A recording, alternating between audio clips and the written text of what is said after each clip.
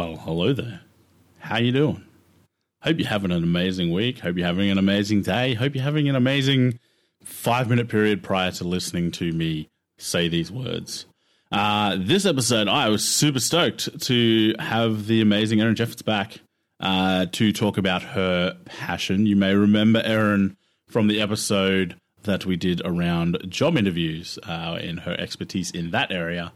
Well, it turns out she's also very, very passionate about falls prevention. So what could I do? We had to have a conversation about it. So please welcome back Erin Jeffords, and let's kick this off. G'day, my name's Brock Cook, and welcome to Occupied. In this podcast, we're aiming to put the occupation in occupational therapy. We explore the people, topics, theories, and underpinnings that make this profession so incredible. If you're new here, you can find all of our previous episodes and resources at occupiedpodcast.com. But for now, let's roll the episode. Well, I lived with my great-grandmother until she was 96. So I had her in my life for 16 years. And I think just being around her, I just knew that I wanted to work with older adults. I just loved older adults. I just connected with older adults, and not to say I never connected with children. I have 2 children of my own and I love children, but I was one of the OTs that went to school knowing exactly what I wanted to do. I knew I wanted to work with the older population, and I knew I did not want to work in pediatrics. So that was, and I love. There's very few OTs that don't want to work in pediatrics for some reason. Right. And I was probably out of my class, and I think we had 32 students in my class, and I was one of 2 that did not want to work in pediatrics. The irony is that the majority of the ones that did go into pediatrics are no longer working in pediatrics. You know, they've moved into other. It burns people out. But that's kind of, I just always, I was thinking about this the other day, and I was trying to explain it to a student of mine. And she said, how did you know you wanted to work with older adults? And I just said, I just feel like I have this light inside of me that shines brighter when I'm around older people versus anyone else. It's like I just have this instant connection with them, and I just feel like that's where I need to be. So that's kind of what led me into working with older adults. But I thought about different health professions. I did a lot of shadowing in college, and I actually waited 4 years after college. I worked a couple of different jobs and then went back to school. So I was actually one of the older people in my class as well, you know, the ripe old age of 27, you know, right?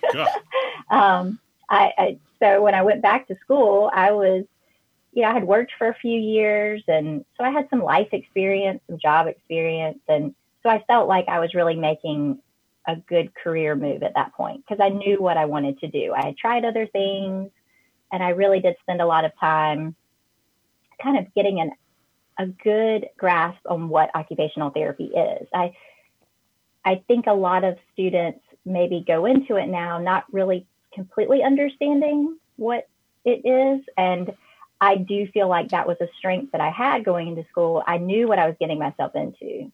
So that's kind of what led me to OT, was just my love for older adults, and then just trying different things, you know, out prior to going to graduate school. So when you graduated, obviously, I'm assuming you went into working with older adults. But what was your job? What was your first job out of uni? So my father actually he had colon cancer, and he was a real estate agent. So he here in the United States, like I'm not sure how it works where you are, but we have people that kind of represent homes. You know, when you want to buy a home, you hire someone to help sell you a home or sell your home. And so I actually worked with him briefly. I was terrible at that job. And then I actually worked for a medical equipment company. Okay. So I was in sales.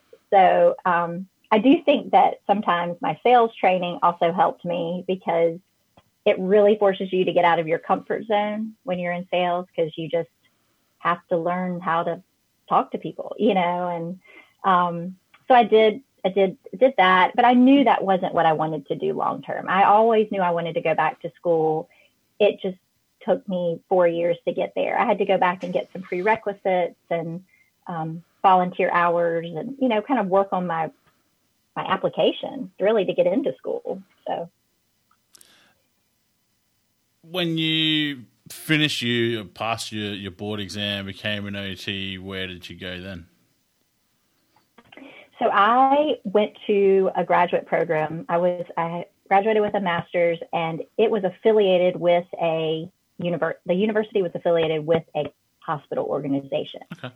So we were one unit, which was really great. I mean, it was all blends on campus together. So I was very lucky. I got a job actually at that hospital. I've in acute care, and I absolutely loved it. That was what I did. My last level 2 fieldwork assignment was in acute care. So I felt very ready for acute care, and that was the job that I sought out. So I did that initially for a year, and then my now husband, but boyfriend at the time, moved to Washington, D.C., and I took a leap there and followed him and worked in an inpatient rehabilitation hospital. And I will say that second job was by far the best job I could have gotten as a new grad, having only been out for a year, and really it just set the tone for the rest of my career. It was I worked primarily in a brain injury unit in an inpatient rehabilitation hospital, but it was just a very fast-paced environment. It was, so many different diagnoses I got to see, and working with so many people that were so much smarter than me. That really kind of helped up my game. I felt like that was the best training as a new grad, was working somewhere where I almost felt like I wasn't good enough to be there, but it helped me like push myself to kind of acquire the skills that I needed to do the job. Bit of imposter syndrome seeping in there. Oh, absolutely. Definitely as a new grad. I mean, I think, I definitely had it the first 2 years out. And I think after 2 years, my confidence level definitely working in that facility and just doing it every day and working with a team of, it was very interdisciplinary. We had, I was working with, there were 34 OTs on staff, 32 PTs on staff, 20 speech therapists. I mean, it was just a great interdisciplinary model, and, you just have such a great support system. So that really helped me kind of get over that imposter syndrome in the beginning. That's awesome. So when did you sort of start to feel like you were really able to work in your passion area? So with older people, how did you make that this world and this world come together as one?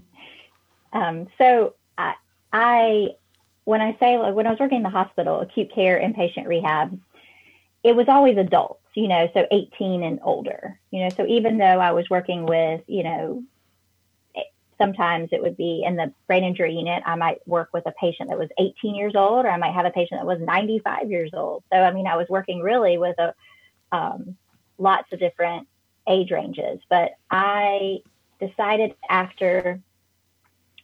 became a mother, the birth of my first child, that I wanted to kind of step back from the hustle and bustle of the hospital. And so I started working part-time in an assisted living facility. And then I would work PRN on the weekends in the inpatient rehab. So I kind of had the best of both worlds. I was still able to have that hospital experience, but I had the flexibility of being a new parent and not having the long hours and the commute.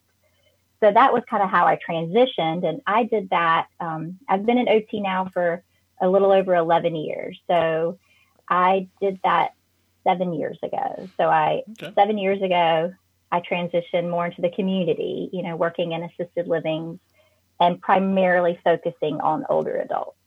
So that was a good bridge for me, because the hospital setting, the inpatient setting of hospital and inpatient rehab, it really prepared me for what I would see, when people leave those facilities, when they're back, returning to their home in the community. So it was, like I said, it was great training, but that's kind of how I made that transition. The way we connected is via Insta through your Instagram account, the OT Advocate. Correct. And a lot of the resources and materials and just general thoughts that you're posting on that Instagram account is around falls. Correct.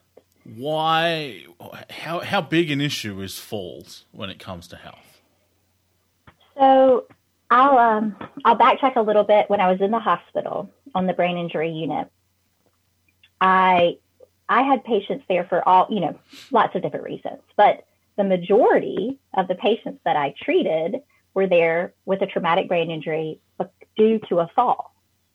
And that is, here in the U.S., that's the leading cause of traumatic brain injury, or fall. Wow. So it's. I never would have guessed that. I would have thought it'd be like car accidents or something. Exactly. Like more dramatic. And the misconception, and I think as a early practitioner, that was always my misconception too. I remember, I would go into a chart review and I would read and I'd say, oh, wow, this person fell down. They're here because they fell down the stairs, or they fell off a curb and hit the back of their head, or, and then you have those falls, due to other issues, maybe possibly somebody was drinking, or they were doing something unsafe, like climbing up an unsteady ladder. You have those, but then you have the lady that was shopping and, slipped in the grocery store and fell. That was the bulk of the people I was treating when I was working on the unit. So that was really kind of an eye opener for me. Yeah, wow. And then here in the United States, we have, the data is kind of boring, but it's important to know. And I think knowing that like 1 in 4 older adults here in the U.S., and when I say older adults, over the age of 65, falls every year. And those are just the people that are reporting falls, so think of all the people that are not reporting falls, because of reasons. I mean, we can go down a list of reasons of why they're not, but, so 1 out of 4, it is the leading cause of injury-related deaths here in the U.S. over the age of 65. So those numbers alone, you can go to really any website here. It's the Centers for Disease Control, or AOTA, or, all of it. And they have those facts, but I guess those are just not the facts people hear. We don't really do a great job, I think, of advertising that, of how, falling how basically large those numbers are, so that was something that I just think, working in the population that I was working with, more community dwelling older adults. So I'm seeing people more, in their homes or in the assisted living facilities or senior centers, and knowing how destructive, not I would say destructive, but, just impactful a fall could be to their life. A fall could result in not just a hospitalization, but also, having to leave their home, relocate their lives. So, fall, if we can do anything, to prevent a fall, anything, I feel like it's a great resource as an OT. So that was how I started getting interested in researching falls. So is it, I'm actually, oh, sorry, I was going to say, are falls, like, I don't know how to phrase this. Is there more damage done during falls, like, for people over 65? Is that why that age cutoff is sort of, because I see that age sort of a lot in the research, but is that the kind of, like, if you're over 65, there's a higher risk of it, causing more brain damage or having more severe repercussions kind of thing? Or are falls no matter where you are in the age group? Well, I think as you age, there's the other misconception that falling is a normal part of aging, but it's not. It's just the cutoff, I think, is that is the population that they're having a higher incidence of falls, but we have to figure out, and like you said, due to the higher incidence of falls, there's a more positive correlation with injury, hospitalization, but why are they having those falls? So trying to figure out what's causing the falls. But yes, I mean, as we get older, unfortunately, I think we just don't, our bones are more fragile, and, the things that happen, when you fall, you're at a higher risk for injury. Yep. So, we have to think about that. But I do like to kind of preface it with the students that I'm working with, that, falling is not normal. So if someone's telling you they're falling, that's not normal. We need to figure out why they're falling. And so dig a little bit deeper, ask questions, to figure out, use your skills as a therapist to assess, what's really going on. So that's one of the things I really like to encourage people to do. And another thing about falls is, falling is, anyone can fall, so my daughter fell a few months ago and broke her leg here in our house. My mother-in-law fell in our backyard and broke her arm on Christmas Day. Oh, wow. So I've had 2 people in my immediate family fall, both resulting in not hospitals, ER visits, emergency room visits, both resulting in one surgery, both a cast. So, I mean, thinking in the scope of everyone is at a risk for falling. And I think if practitioners and students go into that kind of having that expectation that anybody they work with is at a risk for a fall, and kind of looking at it like that versus just older adults, just everyone. Can't put my hand up and say that I fell over like 2 weeks ago. Oh, no. Did you hurt yourself? A little bit. I twisted sprained like a muscle in my back, but it was all right. It wasn't. Okay. It could have been worse. Right. I just slipped on. What were you doing? Had been outside, like cleaning our patio, so it was all wet. My feet and everything were all wet, and I stepped over the door runner to come back inside, and my wet feet just on the tiles just went foot, and that was it. There you go. I was on the floor before I even realized what had happened. And then you already as an OT, like all the things that led to the fall, put you at a higher risk for falling. So when I was in the hospital as well, when I was working in the hospital, we had fall prevention task force, in inpatient facilities, in hospitals and nursing homes. Sounds like a TV show. Right? I like it. Force, Fall prevention task force.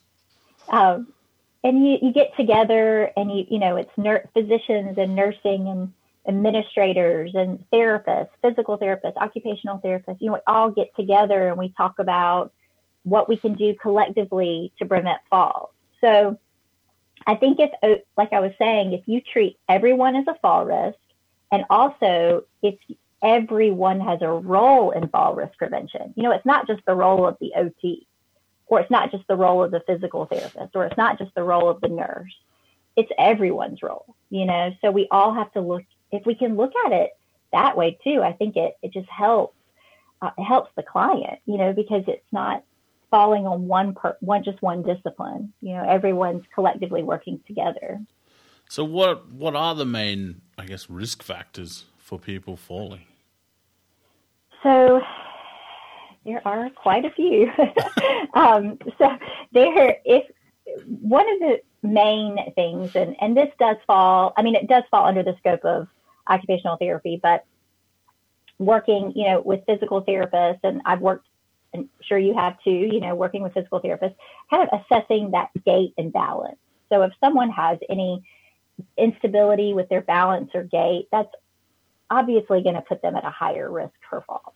So, you want to make sure that if you're working with in any type of interdisciplinary model, and let's say that the physical therapist has discharged the patient, or the physical therapist is recommending, the physical therapist has discharged the patient, but you're still seeing those balance instabilities, you need to communicate that. Or if the physical therapist has prescribed some type of adaptive equipment, they've assigned a cane or a walker and the patient's not using it, that's another thing that puts them at a risk is when people aren't compliant with their equipment. So, my grandmother was guilty of that. She was supposed to use a walker, and she would furniture walk, through the house, hallway walk and furniture walk. And she was actually on oxygen as well. So she would walk around with her nasal cannulas, all wrapped around her feet. And she was just a fall risk waiting to happen.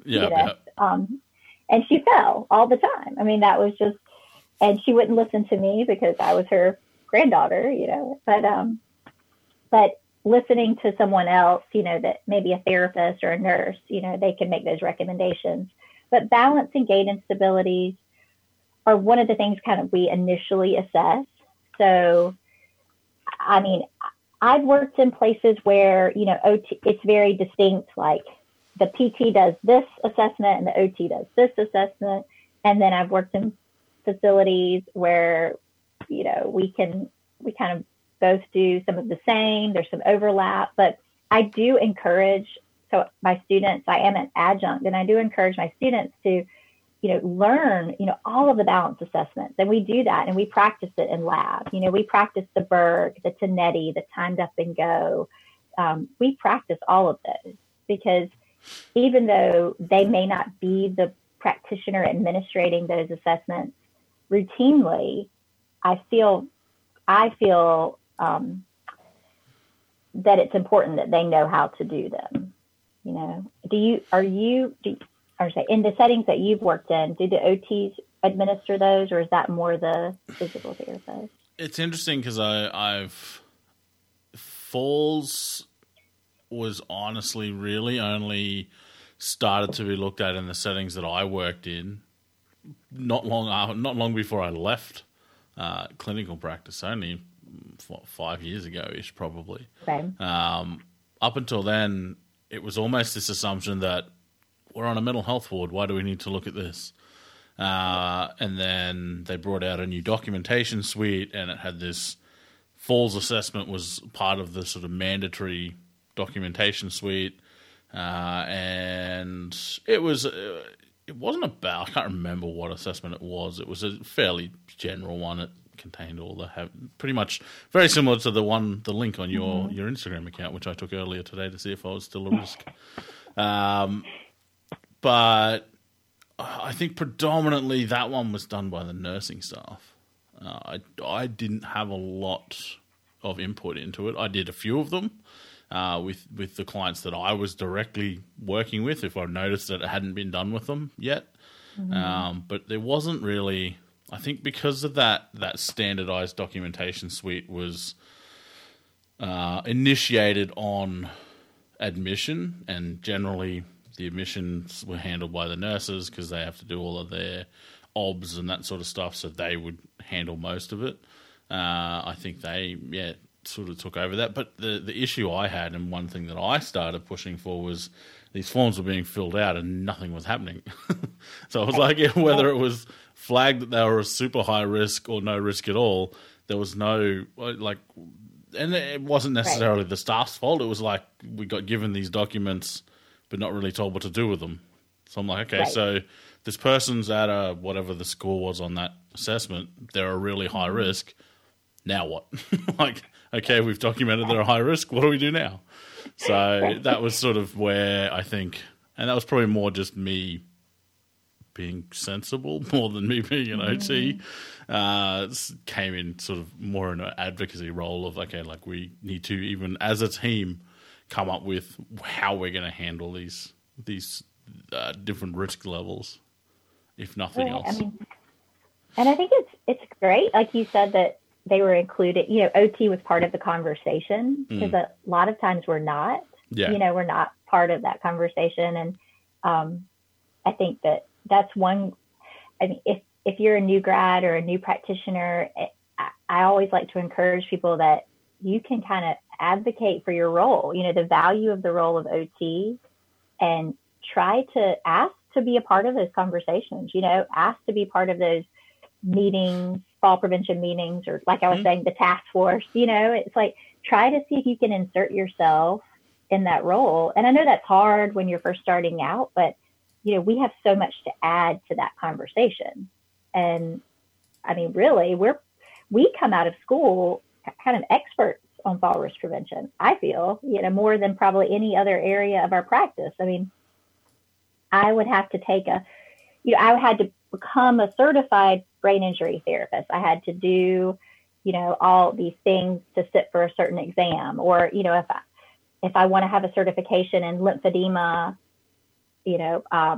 techniques, or I want a certification in kinesiotapy, all the certifications, you have to go for and sit for exams, but you come out of school equipped to implement fall risk prevention strategies.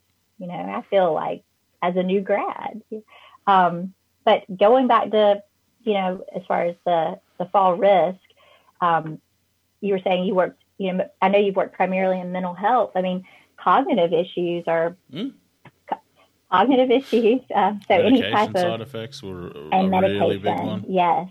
So medications, and I mean, cognition that's impaired, due to medication, or just baseline cognitive impairments.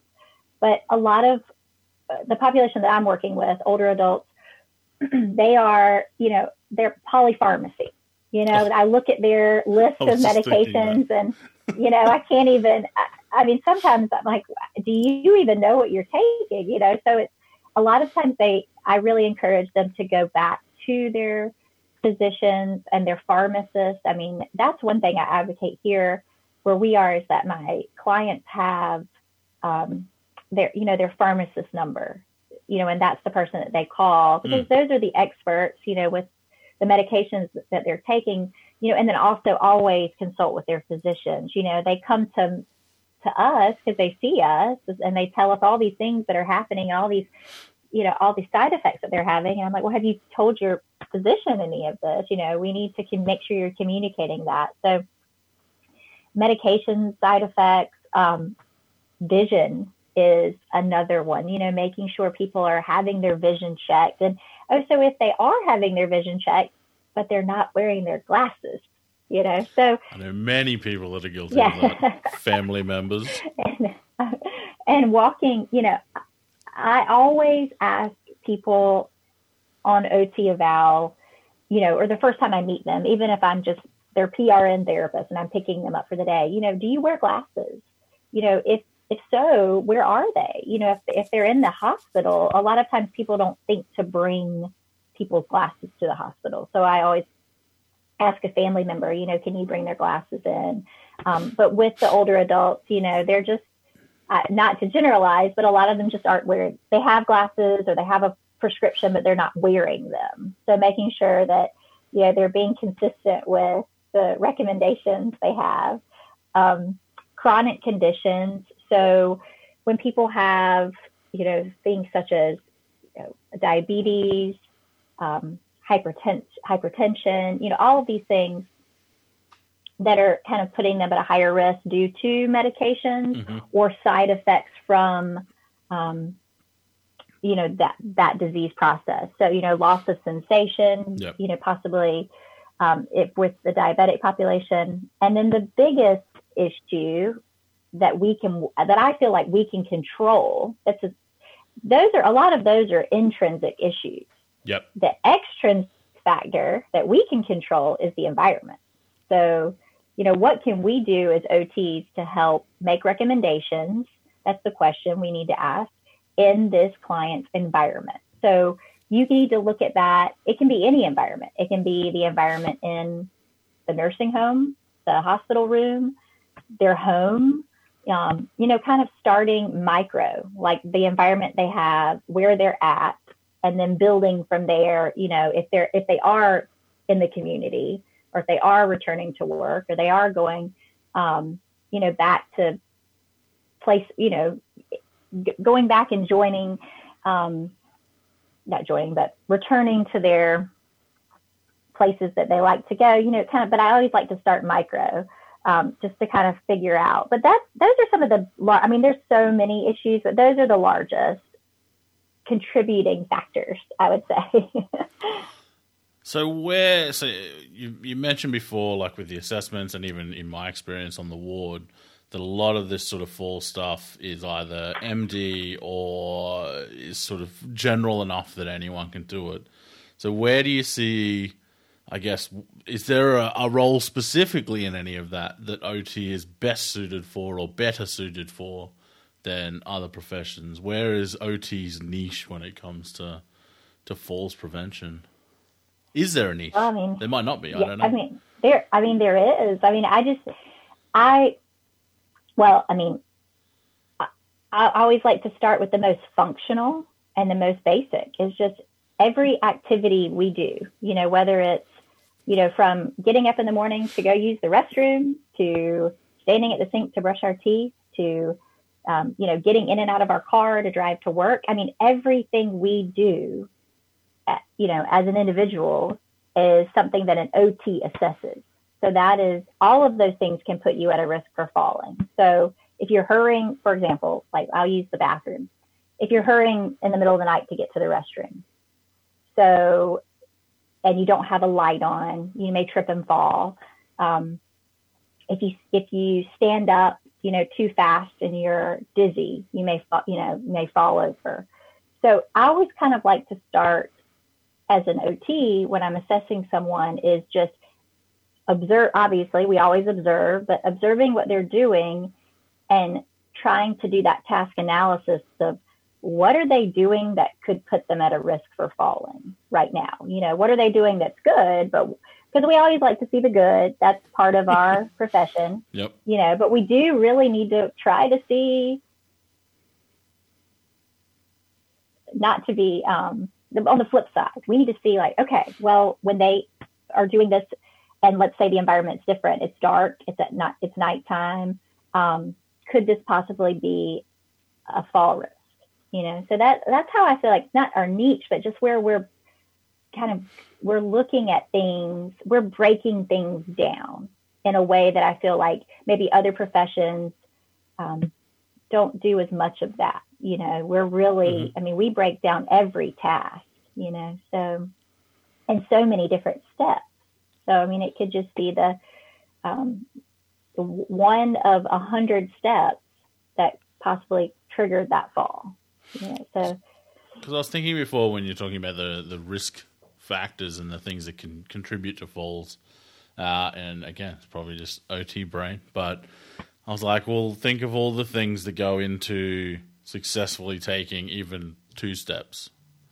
Like like you said, there's cognitive processes, there's muscle tone, there's range of motion stuff, there's balance, there's a million different, like it's even if you're just thinking about, say, 2 steps on even ground, there are a million different processes that go into actually making that happen.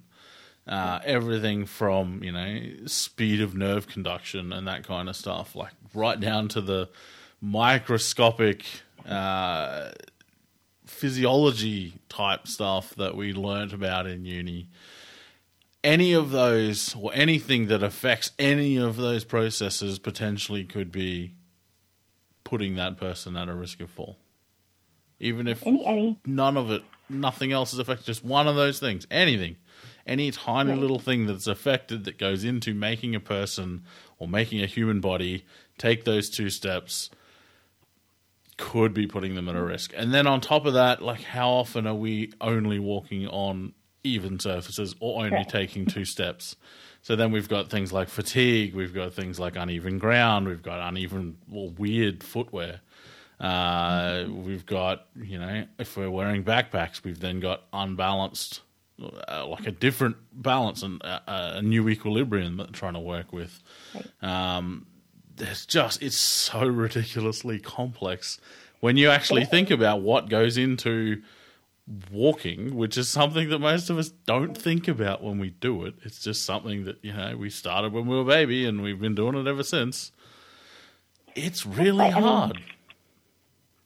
It's a dynamic product. Like you said, it's also dynamic, and everything we do is dynamic. There really isn't, in therapy, we say, oh, we're going to do a static sitting activity. Nothing we do in life is static. I can't think of one thing I do. Maybe sleeping, but that's it. You know, I mean, there is Depends on the person, I guess. Some people Yeah, roll right. around a lot and right, exactly. sleep on the But bus. I mean, and that's what, I try to, when I'm practicing, I'm trying to, recreate or facilitate as many dynamic things as possible, because that's real life. I mean, nothing is static. So yeah, I mean, that's, like you said, it's just a combination of so many different things, and they all have to work together.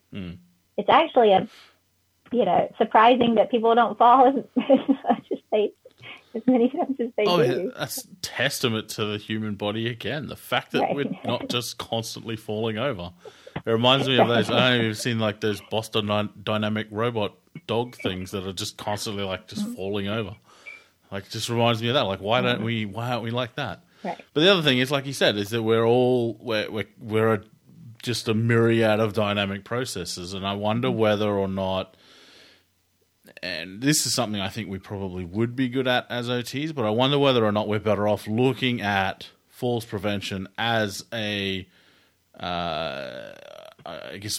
series of risk processes rather than risk factors. Because, like I said, there's a billion different things that could actually cause a fall. Whereas when we're looking at processes, and you can, from an OT perspective, you could look at it as those processes that we go through every day. Like, I need to go from here, I need to go to the toilet, I need to come back. Right. There's a process. What are the risks within that process, as opposed to the individual things? Because then you'd end up, no one wants to document that. Right. And that's what I always ask. Like, when I'm working in a client's home, or when I say home in the community, I always say, just take me through your typical morning. Like, just show me, show me the favorite chair you like to sit in. Show me, which route you take to go to the restroom. Show me if you wanted to get something to drink. Demonstrate, how you would go about doing that. And they're like, yeah, sometimes it's hard when they don't really want to go to the restroom, or they don't really want to go to the kitchen, but just to simulate, not even simulating it. I like to see it, but just say, I just need to see what you're doing in a typical day when you're here by yourself, or if the doorbell rings, I want, walk to the door, I mean, just observing what people are doing in their home is just the best way I think OTs in the community can kind of assess fall, like you said, those processes, of what's happening. And that's just, I'm just talking, like I was saying, very micro scale, not in the home right now. I'm not even talking about the community at large. I'm just talking about, what's happening in their home. The majority of falls, we're going to say the majority, over half of falls reported are happening in people's homes. And right now, with COVID-19, older adults are home. So I can't make any assumptions, but I'm going to, right. The older adults, they're home, they're in their home more. And that's why I feel like the topic right now is so important and so crucial, because older adults right now are in their home. They're not getting the they're not getting the activity. They're not getting out. They're not socializing. So there's also right now, there's the risk of isolation. There's the risk of more reports of depression. I mean, this is your area of practice. So, there's the feelings of helplessness, and all of these things have been proven, the evidence is there to show that all these things are also risk factors for falls. So now we have this. Yeah, right. I was going to ask about that, because when I did the link on your Instagram leads to this falls test, and when I did that test, one of the questions was about, it didn't say depression, but it said, do you feel sad often or something like that? And I was like, what's that got to do with it? Right. So that is a risk factor.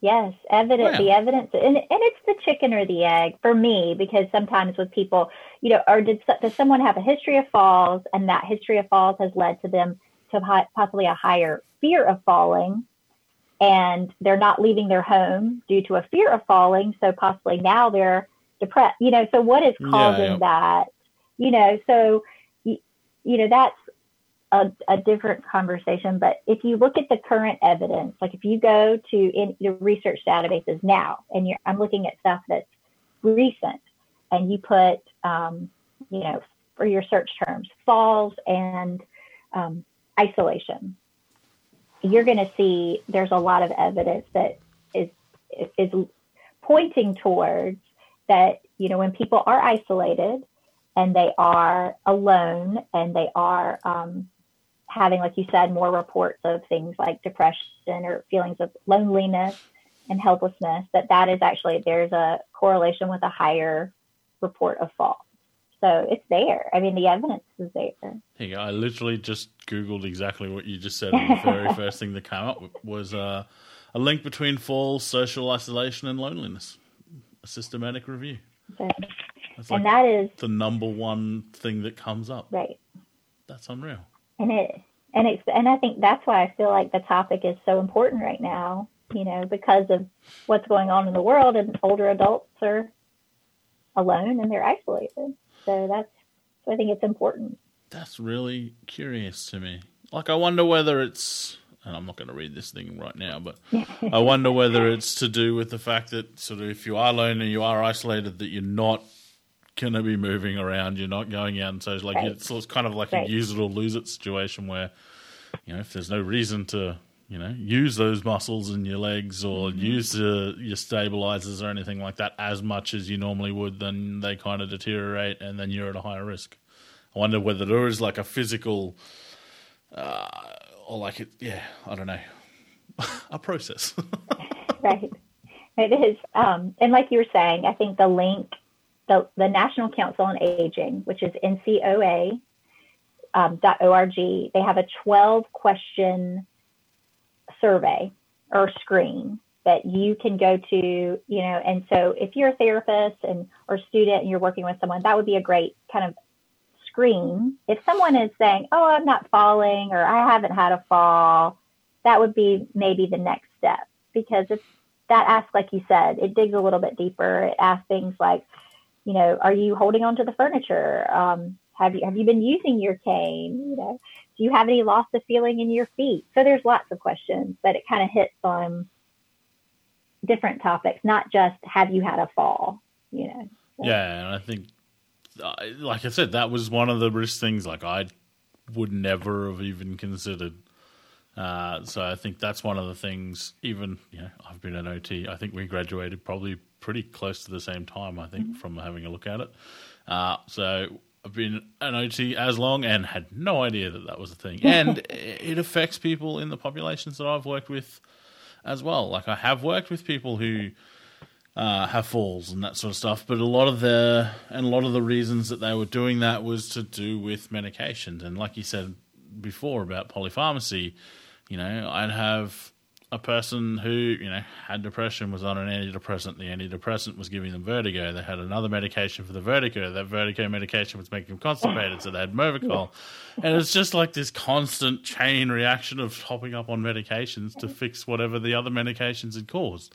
And in the end, they might find this happy middle ground with all the doses and all the medications where their mental state was good and they were able to function, but there's still going to be some effect. And just the fact that you're putting that much medication in can have an effect on reaction speeds, can have an effect on, dizziness and balance and that kind of stuff. Like, even just the reaction speed example, most people, if you trip on a mat or something, have the reaction speed. I say most people, that's generalization. I don't actually know if it is most people, but you would hope that the average person would have the reaction speed to be able to quickly correct that step and not just fall on their face. Otherwise, I think a lot less people would actually have mats and stuff. But if your reaction speed is compromised in any way, then one, you're probably not going to have the reaction speed to right your feet. And two, if you are falling, you may not have the reaction speed to put your hands out to try and sort of stop you burying your face in the concrete. So, if you're not processing things, if your processing is slow for any reason, age related, which is something that does happen that is a normal part of aging, not the falls, but like you said, you hit on a good point. The processing time is delayed. So you're not going to write, your body's not going to write, as quickly. So no reason. So are there, what can OTs do? All right, let's talk about the fun stuff. Right? I'll tell a really funny tidbit. I speak to groups here where I'm based, and a couple of years ago, I went to a group to speak. There were 100 seniors that came. So this was the largest group I'd ever spoken to. Normally it's like 10, 15, maybe I think 30 at this point. So 100 to me, I was on a stage. I had a microphone, I felt like I made it, and the gentleman that set it up told me that the week before they had a coin collector come in, and that was awesome. And they were all, and so that was a hard act he told me to follow, so here I am, I'm going to come in and talk about fall prevention, and that's not as exciting as coin collecting. Not apparently. As exciting. Most of the crowd was asleep. I will say most of them were asleep. It was after lunch, and so it was a senior community. And so, long story short, I said, I got to get these people's attention. Like, how am I going to get them to buy into what I'm trying to sell today, which is, how to reduce your risk of falling. So I said, okay, I just need a show of hands. Who wants to stay in their home for as long as reasonably possible and not move in with their son or daughter? And it was like, everybody, raised their hand, because that is like the last thing. I mean, that if they don't, nobody wants to leave their home, but it's kind of funny to think about it. Like, they don't want to move in with their children, so they don't want to be told what to do. Yeah. You don't want their, so that was, so anyway, that was just something that sometimes I feel like we have to try to make it exciting when we're OTs to get people to buy in. And then we can, we can't just start with, all right, this is what you need to do so you don't fall. We need to kind of set it up in a way of, who wants to not break a hip? Yeah, exactly. Well, and make it, as client-centered as possible. What do you want? Finding out like, okay, if you fell, what would happen? If you had a fall and so I think sometimes I like to start there versus just going through the house and going, okay, we need to pull up this throw rug and we need to change this light. And, because then they're like, okay, you leave and nothing gets You need to get their buy-in. And I think OTs, yes. I think that's a lesson that OTs can take into many practice areas, because I've seen them not do the best at that in a lot of different areas, where they just, whip out the prescription. Here, you need this and this and this, and their client or the person that you're working with is like, I don't want that. Like, well, I'm not going to use that. Like, why would I need that? Because it's not really, you don't have the buy-in. They're not invested in what you're offering. So, like, I'd be the same. I'm like, if you're just going to give me stuff and I don't know why I need it, or I don't think I need it, I'm not going to use it. Especially if that insight is not there. If they don't think they need something, and I like to try to approach it that you're talking to someone and not at them. You're having a conversation with them. You're working with them. You're not like, I'm telling you what to do because I'm the expert. Yeah. They don't care. I mean, especially for me, I'm 40 now, but when I started practicing, I was 20, I guess I was 29. I looked like I was 15, and people just didn't take me seriously, so I just have one of those, it's not a bad thing, but, I just talking to all these people, they didn't want to listen to what I had to say, so I had to I have to sell it in a way that, like you said, get them to buy in and understand like that I want to work with them and I want to work on what's important to them, but I also like, just trying to approach it that way. But so what can OTs do? Well, when we talk about home modification, that is, like I said, that's one of I feel like the most influential thing we can do as OTs is try to just assess the environment and make recommendations to modify the environment. There's also a misconception that that's costly. And I think a lot of clients don't really want to talk about that because they think like, oh, I don't have the resources to do that on money. And it's not. It can be depending on the environment. And when you're talking about, remodeling bathrooms and changing flooring, yes, but I'm talking about very low cost things that OTs can recommend. And so when we're talking about the environment, I always start with lighting. Lighting to me is an easy place to start because when you walk into a client's room, think about a hospital room, the lights are off. When you walk into the nursing home, they're sitting in the dark. When you walk into someone's room, their home, they have one lamp on, and the blinds are shut. Yeah. And so I always just try to encourage people, try to illuminate your space as much as possible. Use overhead lighting if you have it. So, encouraging people to actually turn on the lights. That's one thing we can start with. As I sit here in this very dark room, I'm looking around going, I'm at a high risk at the moment. Right. This is terrible.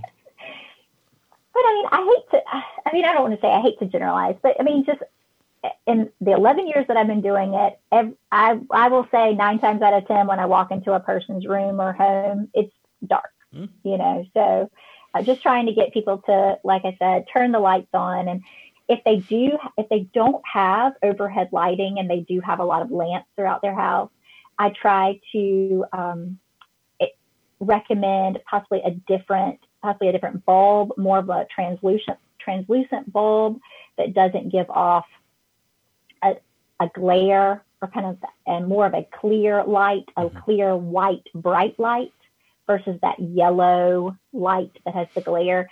Changing out lampshades. So you have a lamp with a black lampshade or a dark brown lampshade. You could go. You never feel that at my house. Yeah. I was just thinking, I've got a frosted bulb with a black lampshade next to my bed. Yeah. I'm like, right now, I'm waking up an office lamp in here. The roof light's off. There's like LED lighting on the desk. That's about it.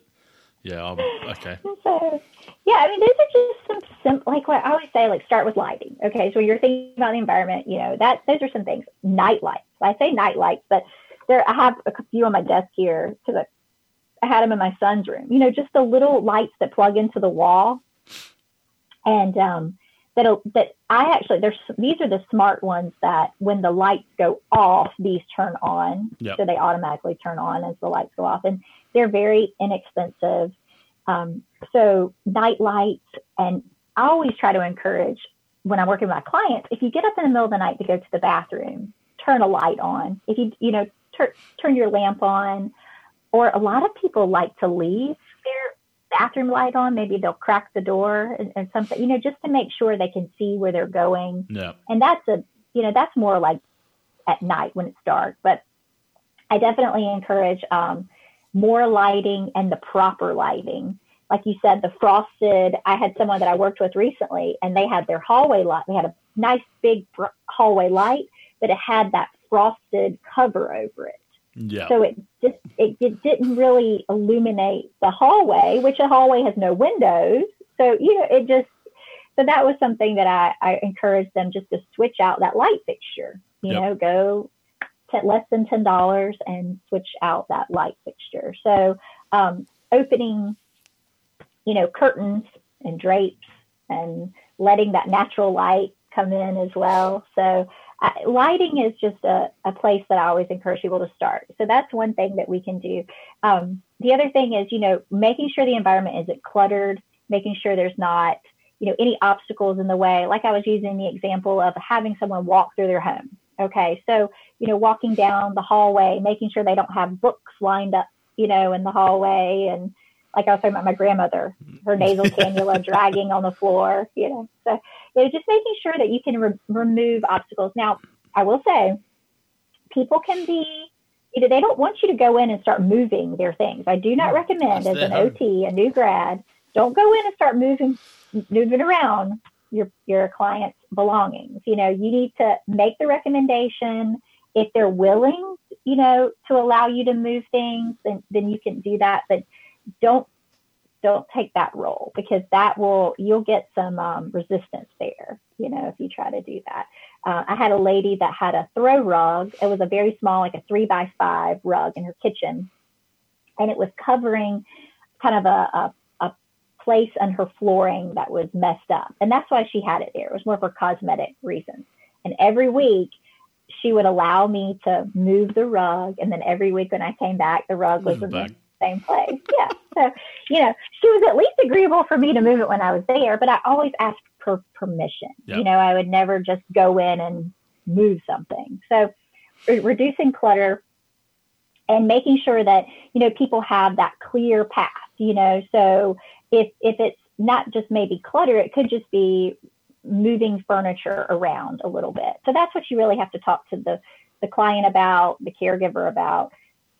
So I would start there. Now, if you're looking at an inpatient setting in a hospital, that's what I was saying, that it's our job. Like when we leave the room, we want to make sure, I always say, like, leave it better than you found it. You know what I mean? Like, if making sure that, everybody, if you walk into a room and there's trash on the floor and, the roommate's robe is on the ground, just trying to make it so if the person does need to get up to go to the restroom, they have that pathway. So, reducing clutter, like you were saying, shoes, proper footwear, that's a big one, so making sure that people are aware.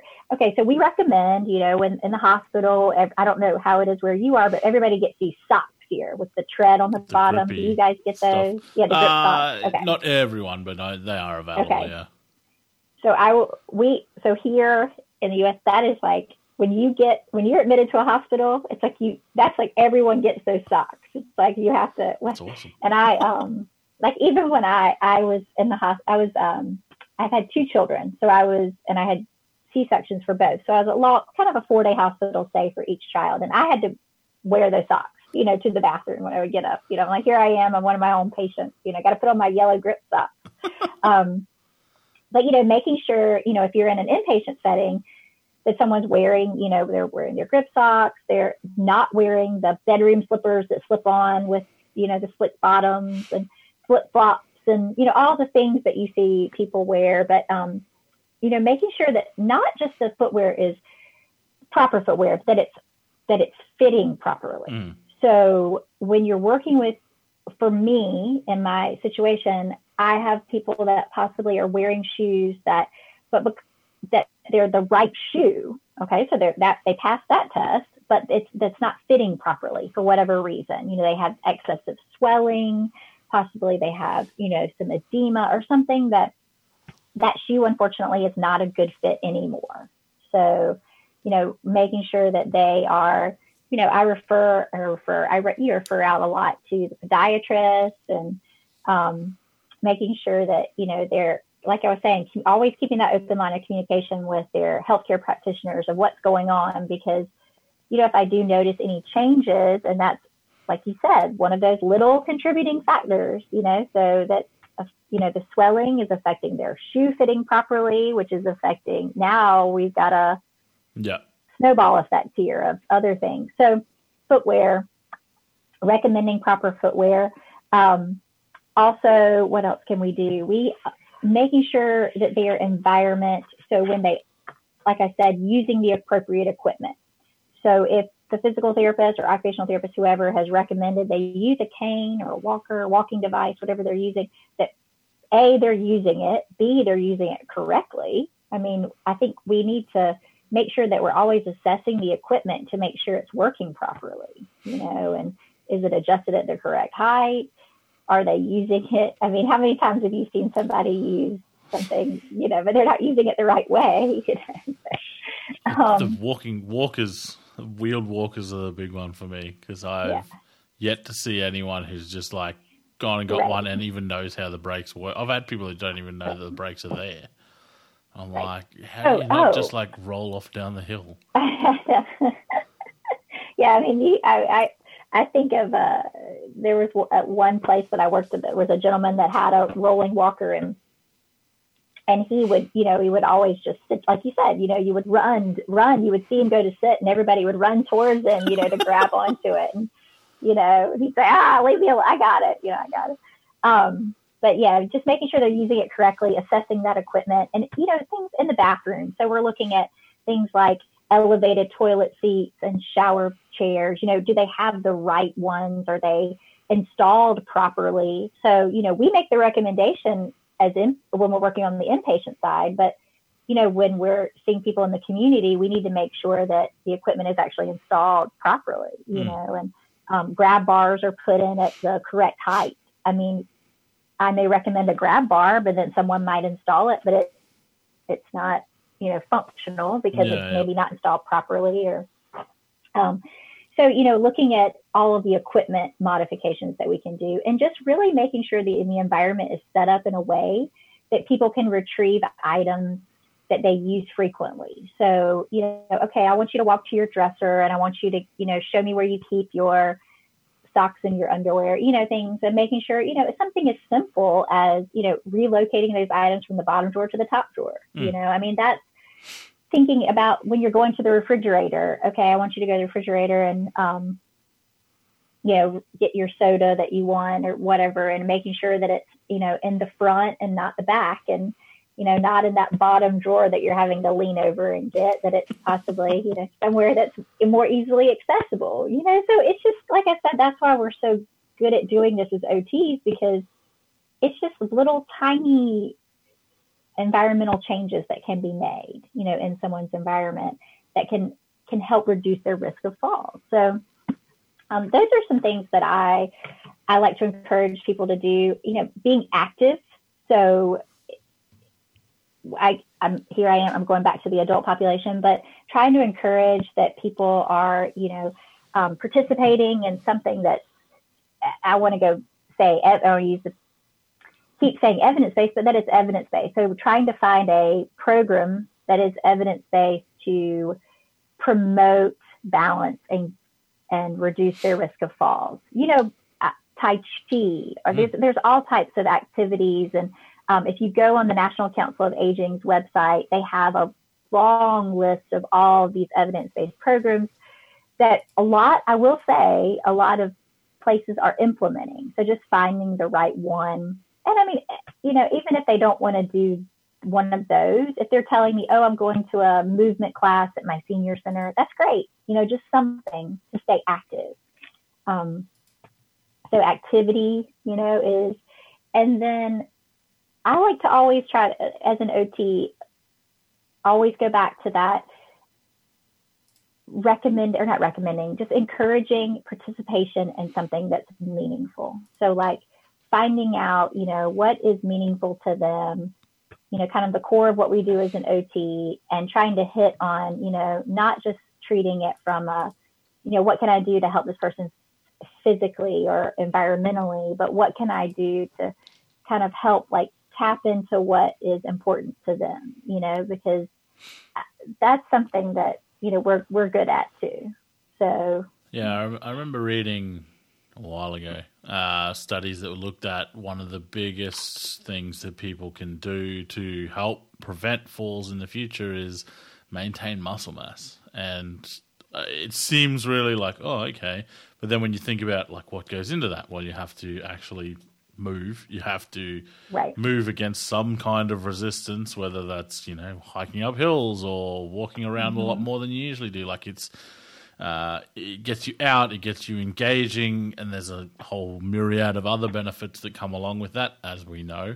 I know in Australia anyway, there's been quite a few like strength programs that were up there on the news and all sorts of stuff, specifically targeted at older people for the prevention of gaining muscle mass and maintaining muscle mass so that they don't have these issues when they, get a little bit older. I know it's only that one thing, like the muscle mass is only that one example, but I think I've always been a big believer that, prevention's better than cure. And I think that we are looking at all of these things and trying to prevent falls in older persons, but if you're not working in older persons, there's still a lot of stuff you can do and recommend and provide for people in, say 40s, 50s, up to 65, to try and prevent them from even getting into that risk area. So I think this is something that all OTs can start looking at. Like, you can... pediatric OTs look at balance and walking and tone and all that sort of stuff, and then all of a sudden we just stop for about 60 years, and then we start again when they're 65. Start again, right. It's like, what happened in between? Why did we just forget this? So yeah, I feel like it's something that, I'm not working clinically at the moment, but it was something that was coming in just as I was stepping out. But it's something that I feel like it should be another big part of what we look at. Even if it's not something that's directly addressed. Like, you're not going to say, like, it'd be good if you did this because in 20 years we don't want you to fall down the stairs and get a brain injury or something like that. But just for general health, a lot of the stuff that you can do to help prevent this stuff is stuff that you should be looking at doing for general health anyway. It's, exercise and eating well and all of those kinds of things, and keeping your brain active and, all of these things that we should be doing anyway. Why are we not doing these things? Here, there is so I guess our biggest insurance provider for older adults here in the U.S. is Medicare. So in the United States, there is an initiative where primary care physicians, so they're the physicians, their primary doctor will do a fall assessment on their annual wellness check. So that is being done if you're a Medicare recipient or, over the age of 65, in the United States, or 64, But, like you said, if you're 40, like I've turned 40 this year, my doctor's not asking me, if I'm falling. They barely ask me if I'm exercising.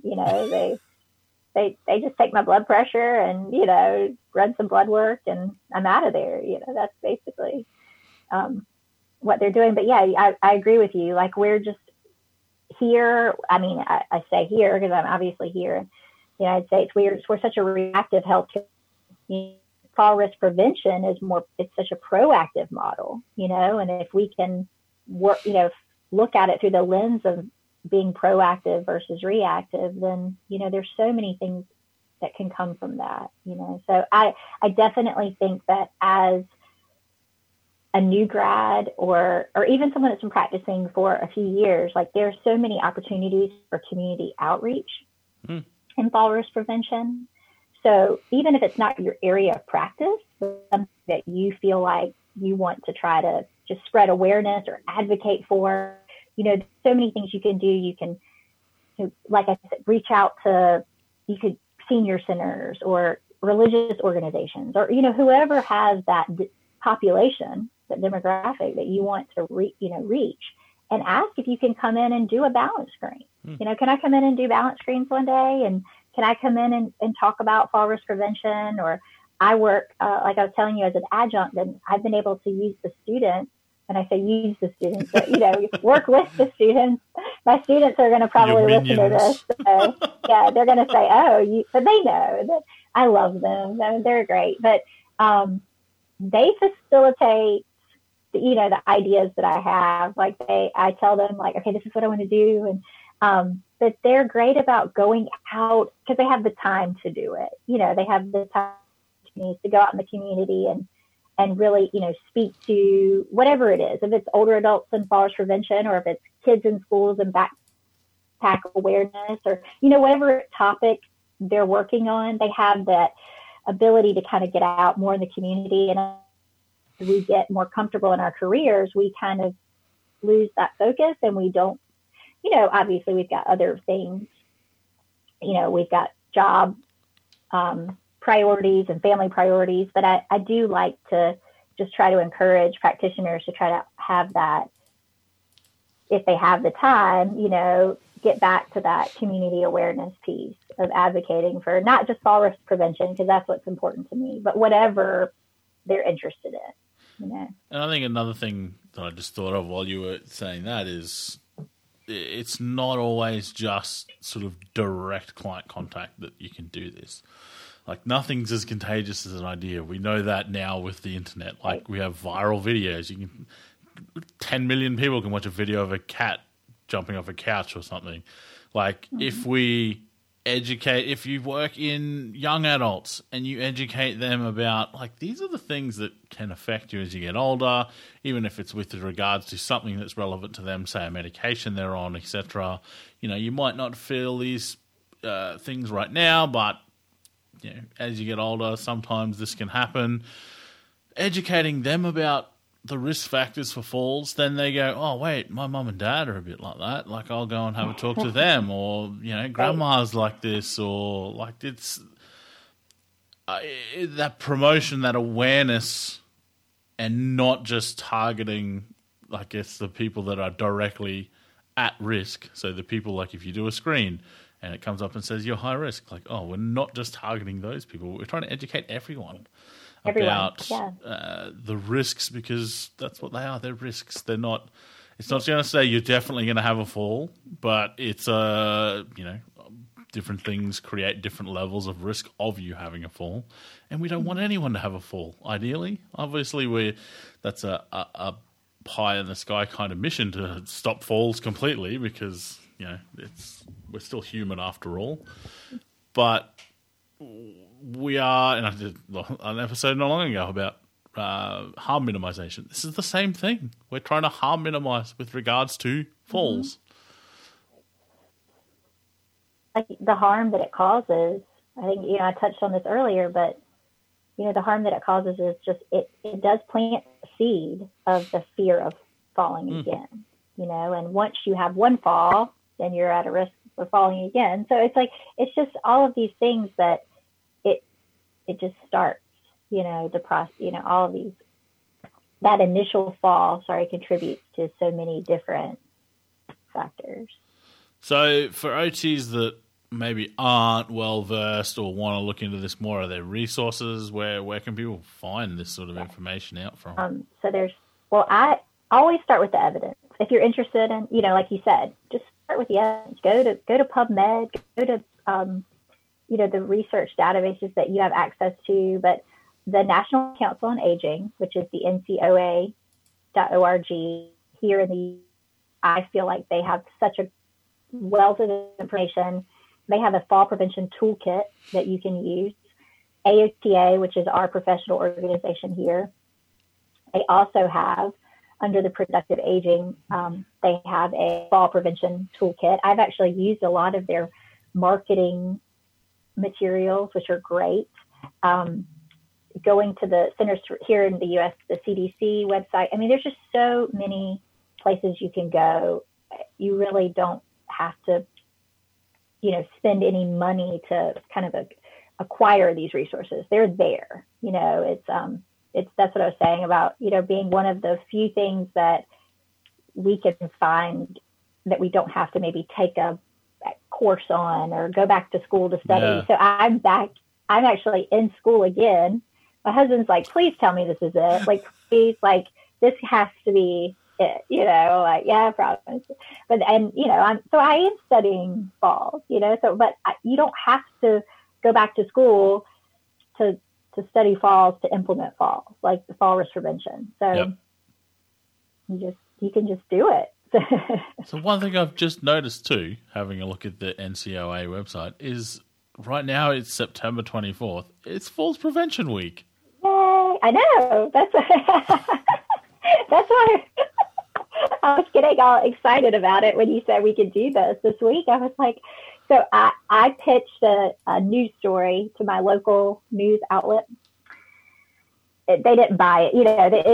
And I emailed, I called, I tried to call people I knew and work my contacts, you know, just anything to get in the door. But they said, you know, there's just nothing really glamorous about falls, you know, trying to sell the falls. So when you said we could do the podcast this week, I thought, oh, this is awesome because it's Fall Risk Prevention Awareness Week, you know. Yeah, what a coincidence. Yes. See, I didn't actually know that, so it's genuinely a coincidence. September 21st to 25th.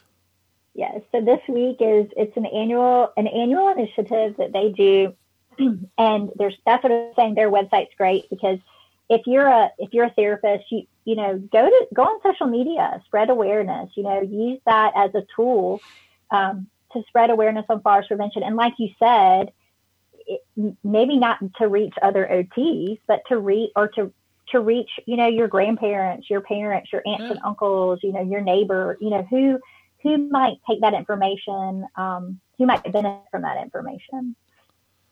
That's awesome. Are there any other resources you think that we need to be aware of, or any other places that OTs can get more information? Maybe a certain Instagram account? Oh, yeah. Sorry, I'm not good at self-promotion, you know, like, yes. That's what I'm here for. Thank you. So, yes, I do have the OT Advocate, and that is where I like to, it started as an Instagram page for my students. So I started it for a lab class I had a few years ago, and my students would go on and post things. And then as I've kind of evolved what I'm doing professionally, kind of in my own research, I decided to kind of make it more of my professional page where I share resources on fall risk prevention. So I'm going to, you know, keep adding to that, especially this week, but try to be more intentional with making the content there more based on fall risk prevention, because that is what I'm the most passionate about. And there's, like I said, that's how we connected, the resources. It seems to be quite a few of my guests, I'm realizing. I get caught up, like I find a cool account and I start just going through all the different resources. And there's some really interesting stuff on there. So definitely go along and check that out. I'll throw that link in the show notes. Thanks so much for coming and having a chat. It's been fun. I've learnt a lot that I didn't have any clue about. I thought I was sort of fairly well versed on fall prevention, and it turns out I have no idea. So now I feel more educated. So well done. Well, thank you. I feel this was fun for me, and I just feel like in great company. You know, like some of the people that you've interviewed in the past are the people that those are the people that I look to, like Mandy Chamberlain, and, you know, I mean, they're just, so it's really, you know, exciting to kind of be able to contribute in any, you know, like I said, icing on the cake the other day. Like, I wanted to contribute, but being on the podcast was, you know, definitely icing on the cake for me. Yeah, so everyone knows what we're talking about. Erin originally offered to contribute to an episode, and I was like, by contribute, I hope you mean that you're going to actually come on and talk to me about it.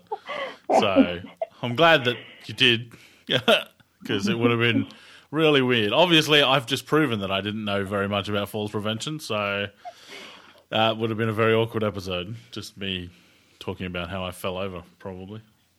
So it's much, much, much better having you here. Well, thank you.